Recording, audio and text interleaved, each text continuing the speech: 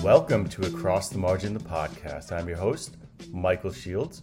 Across the Margin, the podcast is a proud member of the Osiris Media Group. Check out all their offerings, all their podcasts, all their live events at osirispod.com.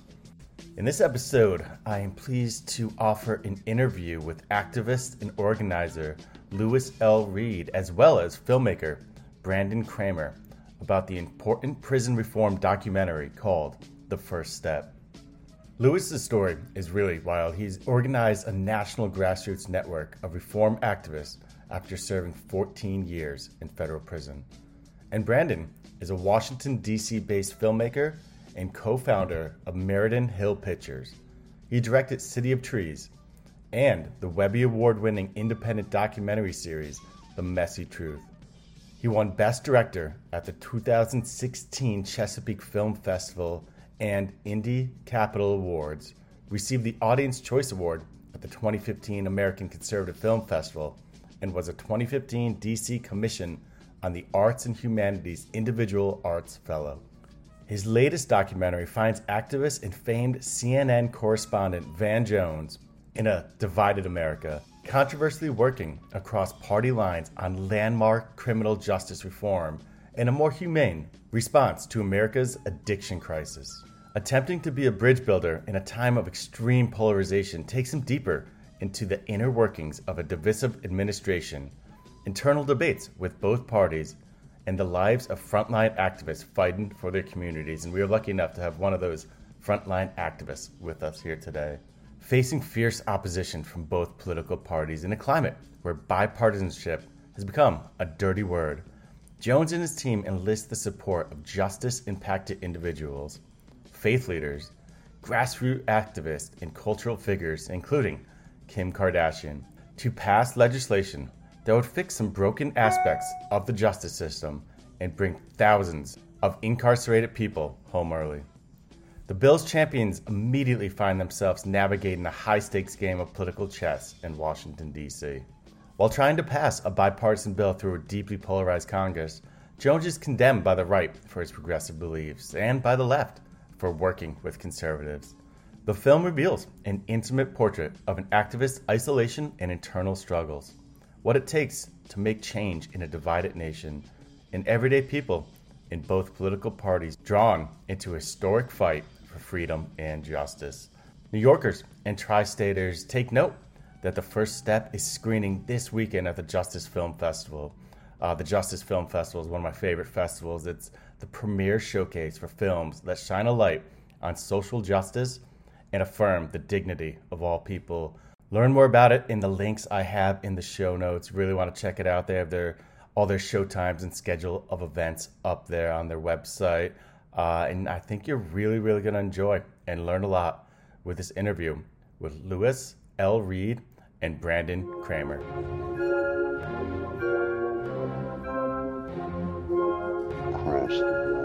Across the margin. Across the margin.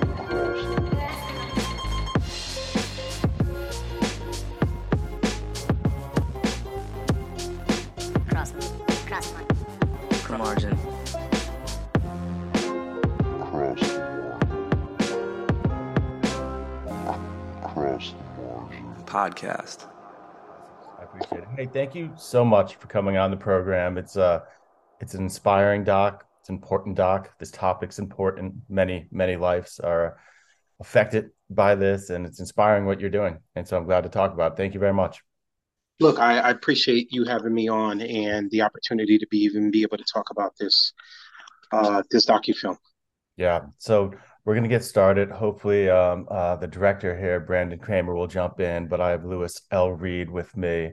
And I'd just like to start out kind of like with some foundational information. I'm thinking a bunch of people are going to jump on and listen to this episode who might not even really know about First Step and might not know about the organization you work with.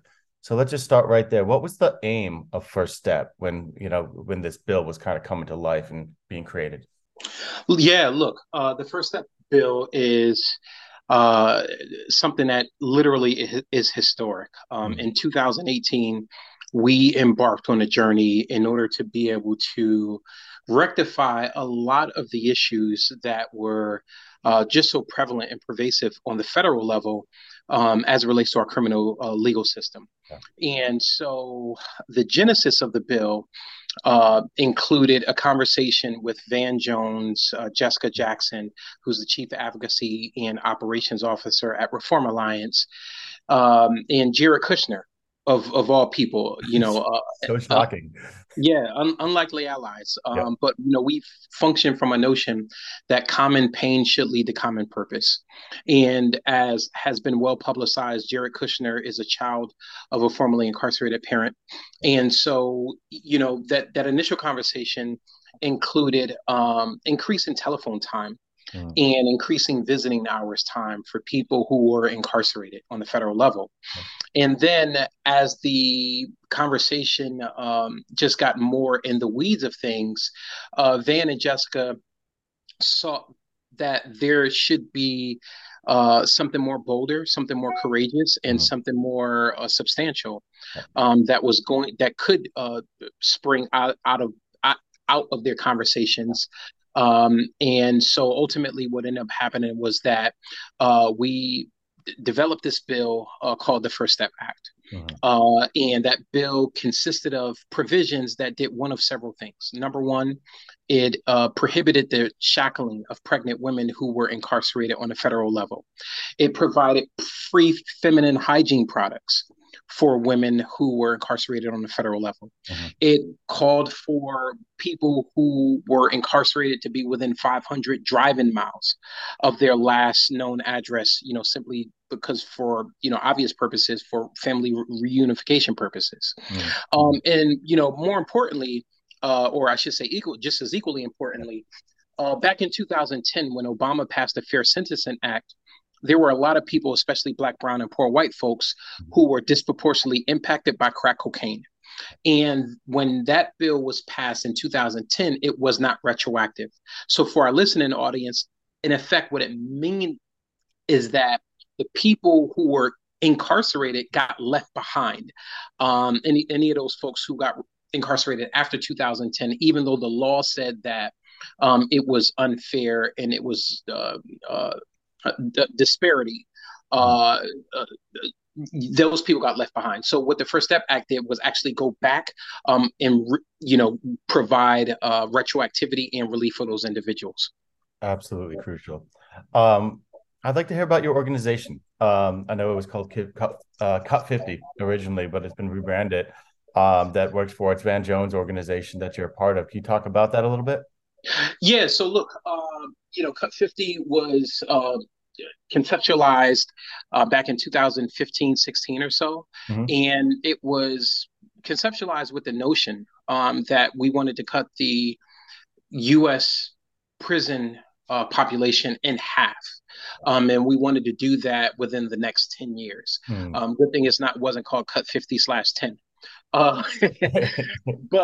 But ultimately, we embarked on a journey. And I think that as a result of the First Step Act, to date, we've been able to get more than 75,000 people free under that one bill alone. And our collective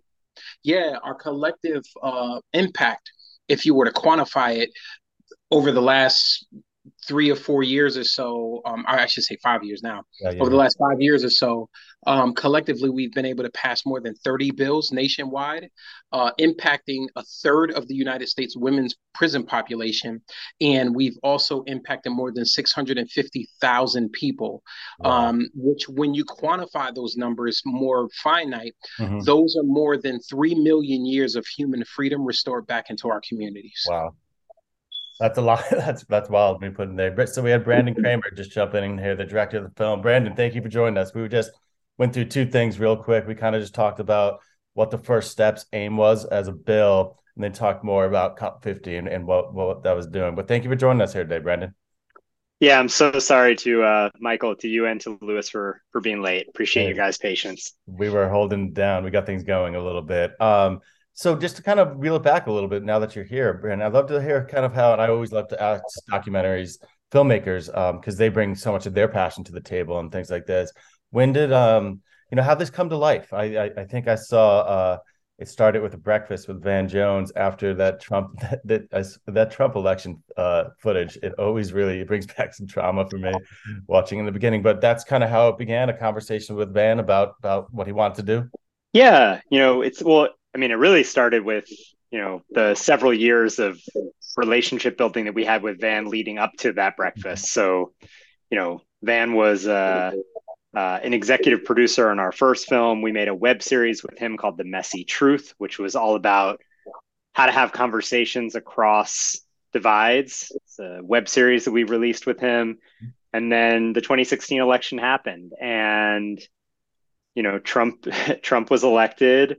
Van said to Lance and I that a lot of his peers and other leaders in the progressive movement and the criminal justice movement were going to be doing everything they could to fight this administration and resist all the harmful actions that they were going to take. Yeah. And Van basically, said that he was going to be one of the few people that were going to be reaching across the aisle, going to be looking for any small opportunities to find common ground to get something done on these issues that he's been fighting for his whole life.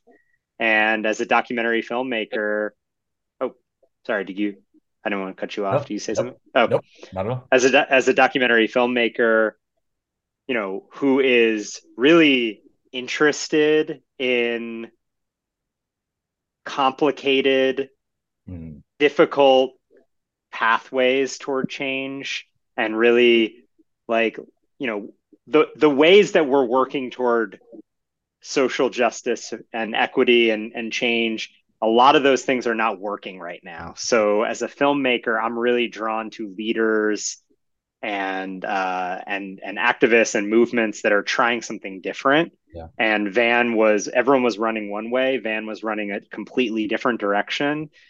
And I felt like no matter if he succeeded or what actually happened at this point in time, the First Step Act didn't exist as a piece of legislation. Van didn't know Jared Kushner, but I felt like documenting and telling a story about what bridge building looks like in this extremely polarized moment would be a really important document for the American public to have to understand how to move forward in this divisive time.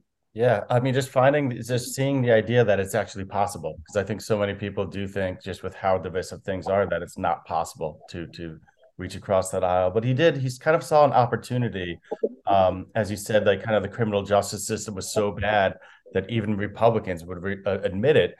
But he also saw kind of like this moment in time where there was, white people in rural places were struggling with addiction, and there was a linkage that he saw in his mind between the urban community and the rural community, that it was an opportunity for them to come together and talk about it and work on it. Can you talk a little bit about that? It's kind of at the heart of the documentary a little bit. Yeah, I mean, I think Van is an extremely strategic activist and leader. And, you see it in the film when he's going through his bookshelf. He's saying, if we don't research and study and understand the opposition, how can we actually defeat them? Yeah. He's very tactical. And I think he looked at this administration and looked at the Republican Party, and he was just looking for any inroads there were. And so he heard a lot of Republican leaders speaking about the opioid epidemic and the fact that it was devastating white communities, in particular, white communities in a lot of red states like West Virginia. And, instead of his reaction to that, he was obviously aware that there was an incredibly disproportionate response to that epidemic compared to the epidemic that has negatively impacted black people and people of color in this country. And the response to that crisis has been to lead to incarceration, whereas the response to a lot of these white communities has been treatment and recovery and drug addiction, and treating it as an addiction problem. So he obviously knew that disparity was there, but his response to it was, how do I make sure that the attention that's going toward this issue is a point of common ground, and how can we actually come together and bring the communities that have been devastated by addiction and incarceration into the fold and create a source of empathy and connection there. So that was something that he thought of, and then he took action on it. He brought a group of community leaders from South LA who have been fighting the drug epidemic there for decades, who have lost loved ones there, got them on a plane, brought them to rural West Virginia to sit down at a diner with community leaders there who are white, mostly conservative, who have lost loved ones in their life, and create a real emotional connection between these two different communities. And then that connection, that relationship, that brotherhood that was created in those diners in West Virginia, was then brought to Washington, D.C. And this united coalition of rural and urban, white, black, red and blue came together and advocated for a shared solution to the drug epidemic and mass incarceration. Yeah. So inspiring to see that, what can really happen with power when we come together like that. A big part of the doc is obviously the backlash that, Van faces. I'm sure, Louis, you faced a bunch of it too, of just kind of, when you reach across the aisle, when you're dealing with people like Jared Kushner. You see it in the doc all throughout. There's people from DL Hughley to, people who work in Black Lives Matter who are pushing back on him and just saying it's not okay, legitimize him. How'd it feel, Louis, to kind of navigate things when that type of backlash kind of from your own side is coming at you? That's got to be pretty intense.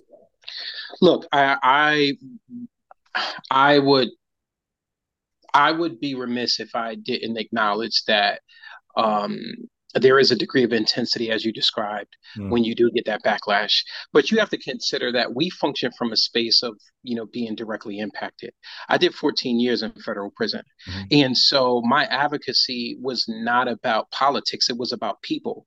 It was about people who were in prison, people who didn't have a Twitter account, people who, in effect, didn't care who was in the White House, so long as they didn't get out of the prison house to get back home to their own house. That's who my responsibility was to. That's who my quote unquote constituency was. Jessica Jackson, who's the father of her child and her ex-husband. The reason why she got into this work as an attorney was because, she was the wife of a person who was incarcerated. Van Jones himself springboarded his career, fighting to keep juvenile super jails from being built in the Bay Area. So this was personal for us. So we didn't have the luxury of sitting around monitoring Twitter, seeing who was on Instagram, making memes about us, etc. Right? We were dealing with real lives, and the real lives that we wanted to get released from federal prison included people like Clover Perez, included people like Lonnie and Lyle Jones, who were first-time offenders and sentenced to life sentences. And they had served 20 years on a life sentence respectively, who were personal friends of mine that we were able to get released, right? Like literally people from all four corners of this country and everywhere between. Those are the people who we were fighting, on whose behalf we were fighting for. People whose voices were diminished as a result of excessive prosecution and disproportionate sentencing. And so those folks that, had the luxury of saying we shouldn't have been tethered to the Trump administration, we shouldn't have done this, we shouldn't have done that. We tapped into the spirit of the 1959 civil rights movement that led to the 1964 Civil Rights Bill, where there was a fierce urgency of now. And if not now, when? And if not when, then, who, if not us, who? And so that was the notion that we operated from, and we were, we did that without compunction. Yeah. Well, it was really there was a real moment for frustration for Van at one point. He was talking about people going to the White House, and he's like, if only bad people go, there's no good people in there. And I thought that was really interesting. It's sometimes you kind of got to bite the bullet and get involved and get in bed, so to speak, with some of these people to get things done. I think it's super admirable, and it's it's some of that backlash seemed pretty intense to me, but it was just, this is any way to make change in that way. It seems really, really special to me. Can I ask a little bit about you talked, I know, your personal backstory, Louis, and then I'm glad you mentioned Jessica Jackson, super inspiring as well, and her backstory. But what would you say drives Van? I mean, he's very driven to I know Rodney King verdict really affected him, and just being a black man in America is obviously that experience. But what really keeps him going? Because it took a lot at times with the kind of the beating he was taking. What drives him?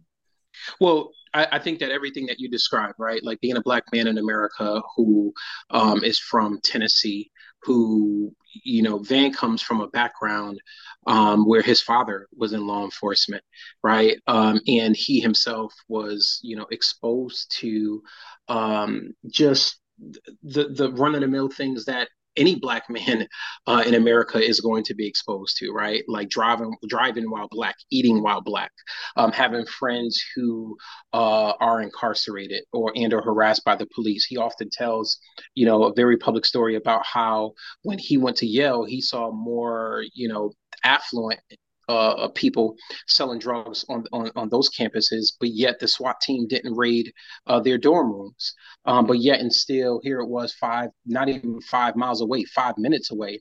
In the projects that's not too far from the Yale campus, you had, the SWAT team that would militarize come in militarized fashion for 50 grams of crack cocaine. And it just wasn't right. And I think that when we're talking about Van, what's inspiring and what motivates Van is the same thing that motivates me as a black man. It's the same thing that motivates Jessica as a white woman. It's the same thing that motivated the Kramer brothers as Jewish men, right? It's the same thing that motivated Topeka K. Sam, who was one of our, leading advocates on this bill, who was a black woman. And it's a righteous indignation. When you see wrong, you want to correct that wrong. When you see that something needs to be changed, you want to become a part of the change of the something that needs to take place. And ultimately, the same thing that lights a candle and burns a candle, I should say, in Van's spirit is the same thing that burns the same candle in all of the aforementioned. Yeah. Can I just add one thing to Sure. the Van Absolutely. the Van question? Mm-hmm. Everything Louis said. The other thing that is not insignificant is winning. Van is, I remember the first time I met Van, I walk into his apartment, and sitting over his bed is a big poster of Michael Jordan. And, Van, as far as his deeper spiritual calling, it's all the things Louis said, but he's also just incredibly driven toward victory and toward winning. And so if you have the moral goal that Louis just said, and your determination is not how people feel about you, your relationships even, but the actual end goal of victory, which to Van is people walking out of the doors of a prison, then you will do everything. You will do whatever it takes. You will lose relationships. And that's what, as filmmakers, we were really drawn to this like incredible story of a victory of tens of thousands of people released from prison, and also the extraordinary isolation that comes from that.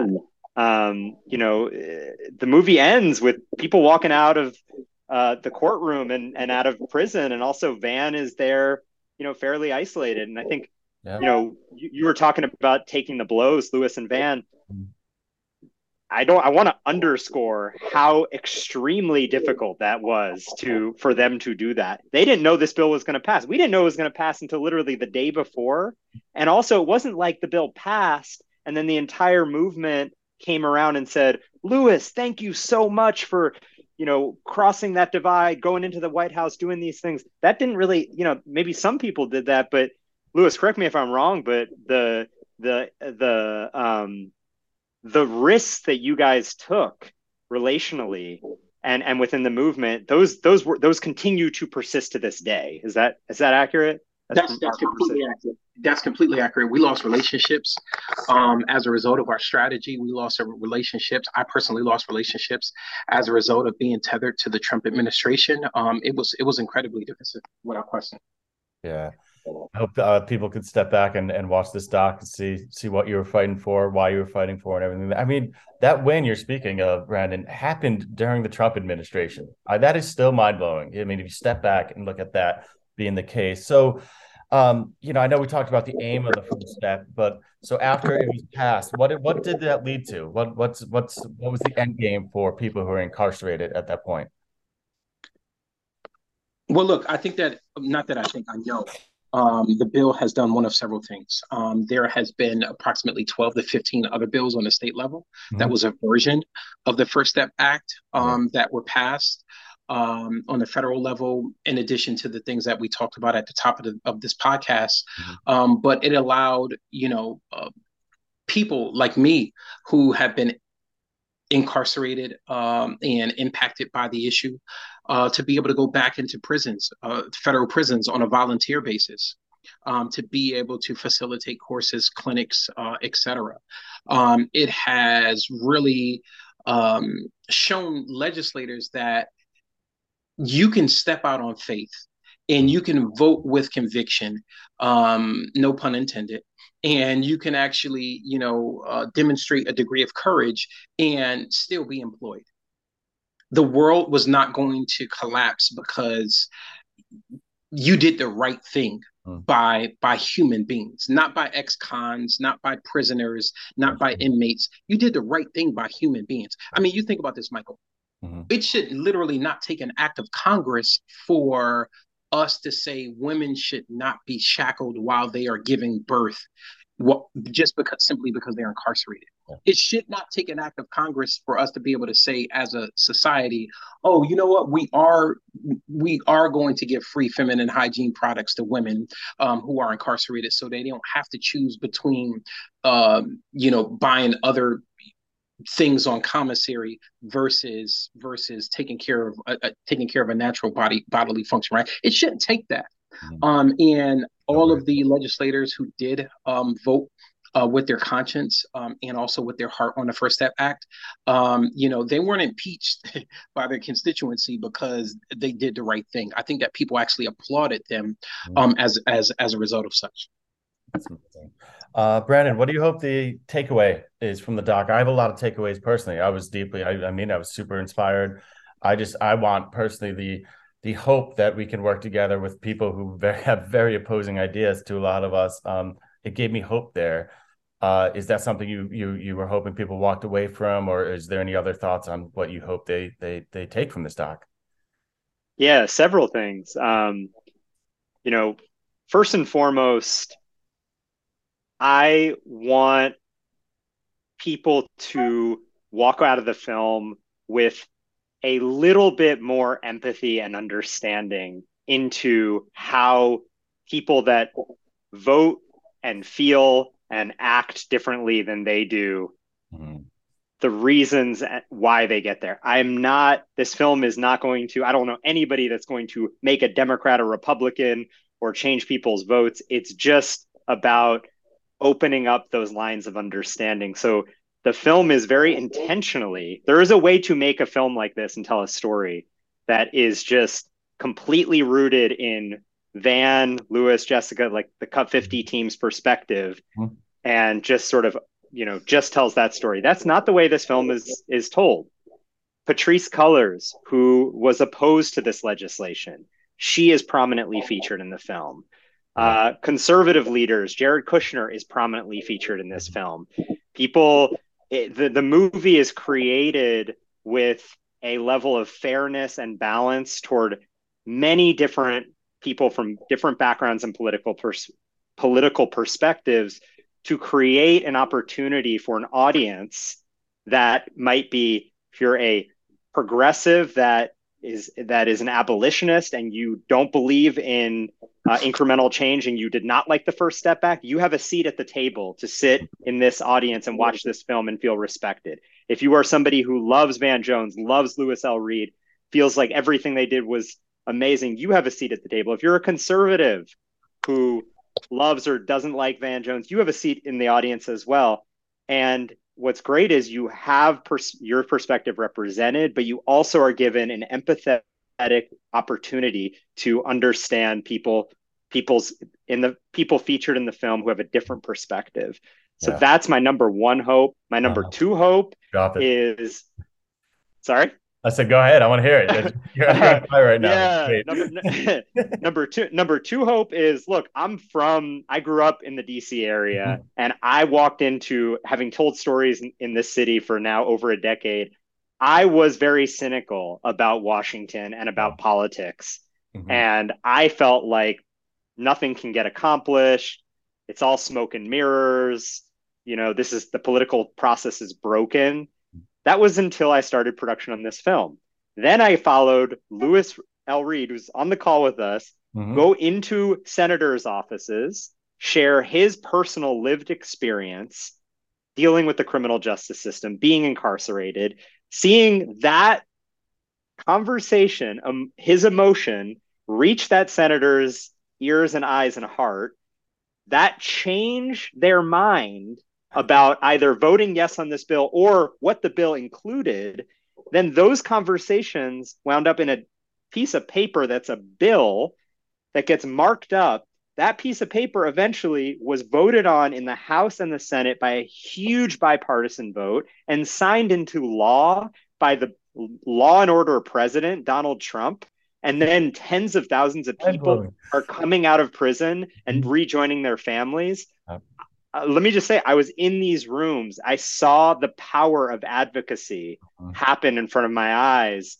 And I'm here to tell the story that it's a completely broken system. Yes, Washington is deeply polarized and we've got all sorts of problems to fix, but it is possible to get something done. And so I'm hoping the film can open up some faith and hope that with people like Louis, with stories like this out into the world, there is some room to make an impact and have that reach, in the end, hopefully millions of people's lives. Yeah, it truly made me believe some things are possible that I was starting to not think were possible anymore. Louis, any closing thoughts here on what you hope from the film? I'm sure more people talking about this issue is something you're happy about, of course, and getting the word out as that Brandon and the Kramer brothers are doing is a big deal. But any thoughts about what you hope the doc could do? I'm hoping that people will see it, that they will spread the word, that they will tell their friends, their families, this is a must see, that this doc ranks up in the categories of, the 13th Amendment. And we just want people to come out and spread the word and have a great time. Yeah, it's a fascinating story too. What else, Brandon? Oh, I was just going to say, the film is, to your point about hopes for the film, it is coming out in theaters on Friday in 2 days in New York, in Washington, D.C., in Los Angeles, and then about 30 other cities across the country.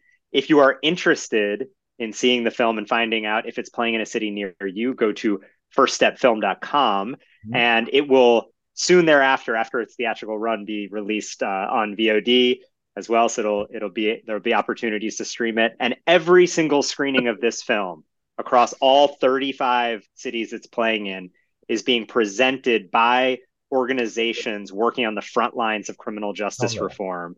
So you watch the film, there's going to be a conversation about what are people doing at the state and local level to advance bipartisan reform in those communities. And I hope if you're in a city where it's playing, come out and see it. If you're not, follow the film on social media, First Step Movie, follow Louis L. Reed on social media, and get involved in this fight to reform the criminal justice system.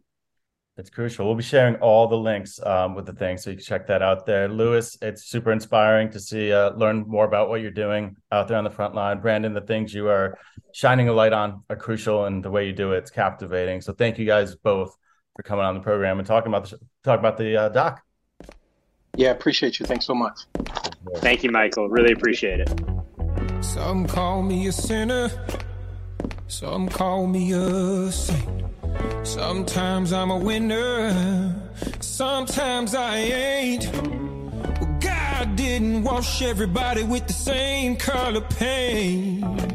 And sunlight won't fade this black until it's dull and it's faint. Well, I know there's a purpose hidden under the surface. And all my life I heard that the truth shall set you free. Won't somebody tell the truth, send for me. He set me free. I need the truth to set me free from all the lies that they telling on me. Set me free.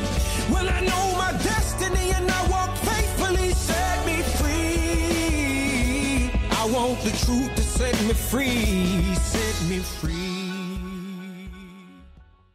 Osiris. This podcast is In the Loop, the Legion of Osiris podcasts. Osiris is creating a community that connects people like you with live experiences and podcasts about artists and topics you love. Get in the loop at osirispod.com.